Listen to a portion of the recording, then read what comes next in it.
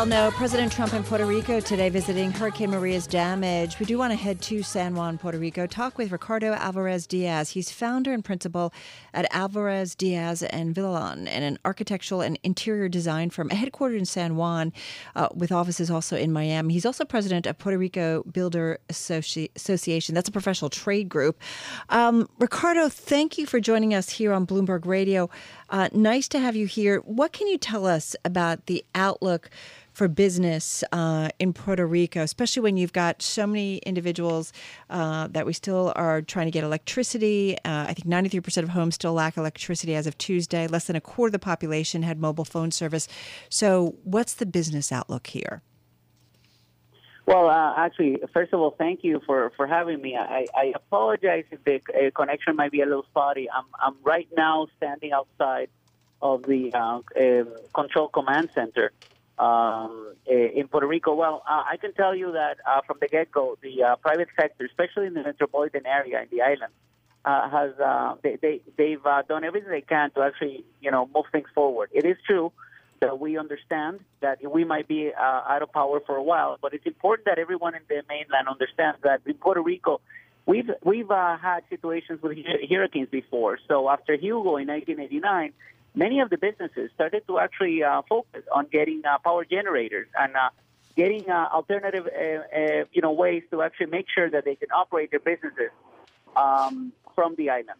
So I can tell you right now, in the metropolitan area, I would say that 75% of employees are showing up to their job, and again, short term, we've been able to try to do whatever we can to make sure our businesses are in operation. So to that, where do we see businesses? What is the greatest need for businesses in Puerto Rico right now? I would imagine that you're saying power isn't as in short supply for businesses as it might seem or might be for residents. I would imagine fresh water, though, is an issue. Well, actually, water right now, as of this morning, with the latest information we received, close to 51% of the island has already clean water. We had a very important meeting with the infrastructure team here at FEMA, and the outlook is to have at least 80% of the island with water in the next 3 weeks. So that's a good outlook. When it comes to energy, obviously, I mean, that is when it comes to business, power is everything. And one of the things that we had a fantastic meeting with FEMA yesterday, and there was 120 trucks that arrived yesterday, only for fuel supply. Now, that is specifically for power generation, and those trucks are going to be focused on health services, and it would allow the private sector to actually acquire diesel in private needs. So I got to ask you, I mean, Puerto Rico is known for tourism, right? That's a big part of the economy. You mentioned earlier that 75% of employees are showing up for jobs. As my producer said in my ear, what jobs are they showing up for? Well, that's a good question, but I just want to clarify a couple of things. Only the 7% of the GDP of the island is tourism, okay, which is something that people may not know. I mean, close to 52% of the GDP is basically manufactured. So the bigger companies that do pharma and biopharma, they rely quite a bit on water and power. So they're used to this kind of situation. Of course, let me be clear. What we've gone through is something that we've never seen. And again, I just want to say that the toll of people's death is not a measure of the devastation, physical and structural devastation that we've seen. Remember, we were hit by Irma 2 weeks before Maria. Right, two hurricanes. We went from one category 5 to a category 4. This is unprecedented. And regardless of the fact that... Can I ask you, how long is it going to take to build back? And that's a good point of saying 2 hurricanes, because it's going to take some time to get everything back to the way it was. And I guess we all need to kind of have that understanding of it. Having said that, you're someone who builds and you have had plans. I was doing some research earlier. You're involved in the infrastructure discussions that are going on for Puerto Rico. So how long will it take to kind of build it back? Well, there's a couple of things. I think that the first level is that how quickly can we get the power back so we can get our businesses running and of course, more importantly, our people.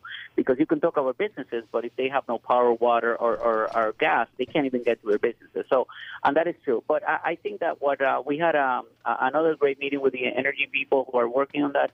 If you look at the amount of time, it might take between 3 to 6 months full the whole island when it comes to energy. But what I can say is that there's two levels because, like I said, the first level is, of course, getting the island quickly back on its feet so we can continue creating an economy here. Mm-hmm. But the second part is, what do we do afterwards? And this is the biggest challenge here because I think that we are, under the circumstances, we've been given an opportunity to actually look at the maintenance of this infrastructure and do things a little differently and actually do it at a 21st century level. I think that's really interesting that you bring that up, and you're right.